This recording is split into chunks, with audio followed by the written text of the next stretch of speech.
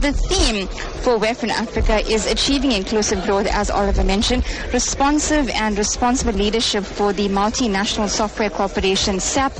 Using technology to foster inclusive growth is crucial. To discuss this further, we're joined by the Director of Government Relations and Corporate Social Responsibility at SAP Africa, Sunil, who is the President of the Information Technology and Association of South Africa. Sunil, thanks so much for your time on the program this afternoon. Thanks for having me, Prabhashni. Sunil, so help us understand and unpack for us, how can technology really be used to foster inclusive growth? Absolutely. So we first need to look at what a lay term is of inclusive growth, because the term that's been bandied around here since people have arrived. Yes. Essentially, inclusive growth is about enabling the entire populace of the globe to be participative in the global economy. As much as that may be utopian at this point in time, there are obviously certain steps that need to be undertaken to accelerate this process so that people who are part of the so-called bottom of the pyramid are participating in the digital economy. And in doing that, technology is critical. Today, the world runs on a digital economy. Digital transformation from governments to private sector to NGOs is critical. On the African continent, we need to ensure that the youth are skilled to be able to be employable in these new communities, or what we call our new reality. And I think that is where companies like SAP, a software giant in the world, does some tremendous work. Yes. Typically, from a young age, working with children in terms of teaching them coding exercises or taking them to coding exercises and bringing them into the digital economy through the Africa Code Week program that we've been able to put in place last year, which touched some 30 countries, and almost 500,000 youth were trained in coding. But today we have another problem which is quite critical, and that's the whole migrant problem, because that is affecting every nation in the world in some way or the other. And we've experienced that in Southern Africa as well. We know that, yeah. So if migrants come into the economy and they're not part of the economy, then they may find innovative ways to have a livelihood. And I think yeah, absolutely.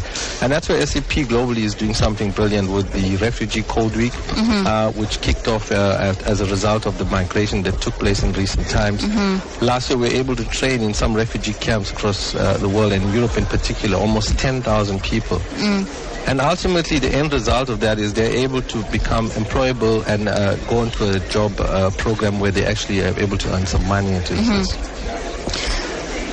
Sin, if I could just comment there with a question, Sunil, there's often an argument that even in rural areas of Africa, where people face developmental challenges, and you spoke of them just now, they still have a cell phone. What does that say about the potential technology to really uplift communities, especially those rural communities?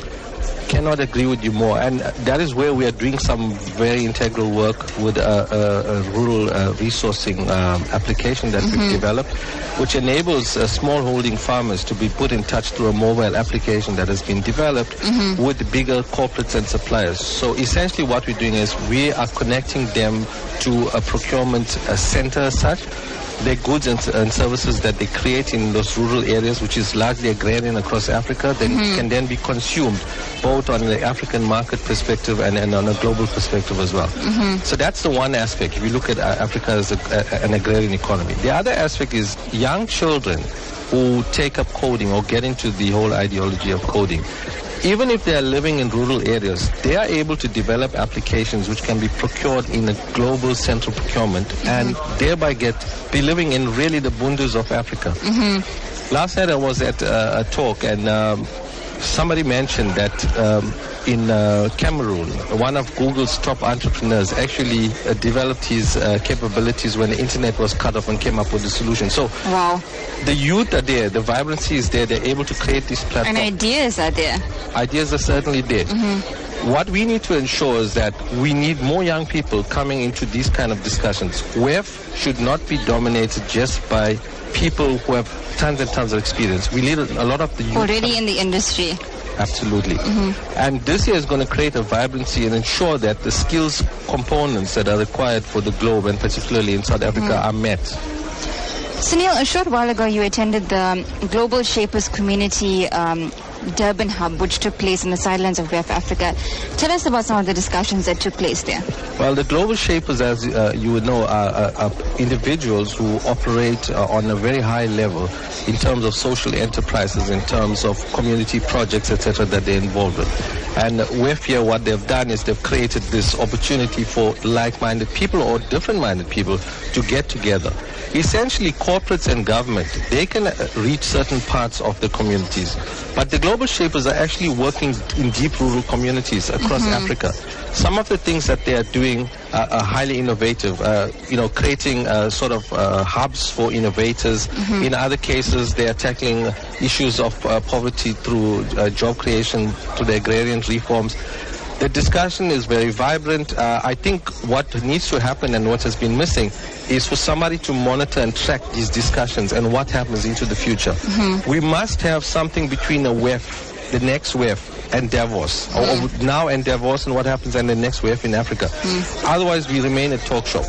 Exactly, and that's, I think, WEF being just a talk shop has come out in talks. How much of action are we really going to take from WEF in Africa? I mean, is it just a conference that's going to bring delegates together, spend money, and talk about what we can do, but not actually do it? Look, I think a lot of the corporates that are here, they're using this as a platform to engage and demonstrate what they're actually doing. They really mean good. It's very clear from the discussions that I've had in the sidelines last night, earlier this morning as well. Government is serious about this as well. We are in a very difficult world currently. If you take some of the political changes that are happening in global forces around the world, if you take migration, if you take the food challenge that we are experiencing, the world cannot stand by and watch this happening without taking action. So in my belief, the WEF Africa will come out with some results. Yes, there will be deals signed on the sidelines of WEF, which is typical in this kind of thing. But essentially, the greater good of Africa, and particularly South Africa, because we are South Africans at heart. Of course, it's in my hometown as well. We want to see what the legacy of WEF Africa is here in Durban, because the next WEF, I understand, may take place in Mauritius. That's not confirmed as yet, but we'll be measured by that. Let's just take that point forward, how it will benefit South Africans. There's a concern that discussions at WEF Africa aren't really going to benefit South Africans per se, particularly those who are unemployed and those who are worried about the impact of credit downgrades. How do you respond to such concerns, and how would you allay their fears per se? Well, if we look at credit downgrades, it's basically based on aggregated information, and it's based on sentiment as well.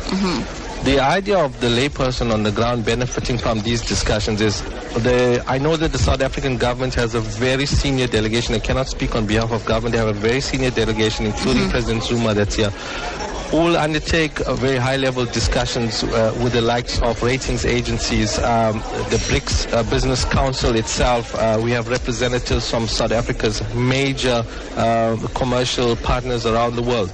So this is being used as an opportunity in one place to woo the international community that South Africa, the wheels have not come off. We know this. We're here. We're sitting in Durban. This could be anywhere. We could have been in Geneva. We could have been in the US or in Australia. You'd have the same experience. And ultimately, the lobbying and advocacy work that's done by our leaders, public, private, and the social entrepreneurs, is going to be critical in the medium to long term, because perception is reality. What is perceived will be the reality. And South Africa will bounce back. This we've seen. Companies are still investing. There's hardly been any divestment in South Africa with the current situation. And we will come out of the cycle. We have to be positive. Bring an event like WEF to Durban in itself, there's job opportunity. I see a lot of young people walking around here. Clearly, there's 5 to 8 days of work that's been created. There's a legacy that shows that bringing a conference like this adds something between 5 and 10,000 per room delegates per night. So if you calculate, we have almost 1,100 people, excluding staff. That gives you a substantial number on its own. So I think the person on the ground will benefit from this, from the high-level discussions taking place. The truthfulness. There are a lot of people that are here at WEF who are highly transparent. They're not afraid to call a spade a spade. And this is how it should be. We're not living in a world where we're going to walk on eggshells as such. We need to address the key issues head on. And you know, some of us have a little more gray hair than others, right? So we can do this after a period of time whilst being constructive. That's a critical thing. Durban, I see that Durban was just voted as one of the top South African cities. Yes. Reading that in a magazine, it has a lot to offer. I've seen a number of delegates walking on the streets. The safety is pretty high. All of that adds to the imagery of the country and creates a goodwill of the city. And together with the mayor and the MEC for Economic Development, Sister Zigilala, we are seeing a very strong message coming out from the collective South African delegation that's here at WEF. And that was the Director of Government Relations and Corporate Social Responsibility at SAP Africa, Sunil, who is the President of the Information Technology Association of South Africa, joining us live at our studios here at ICC. Thank you so much for your time, Sunil. Much appreciated.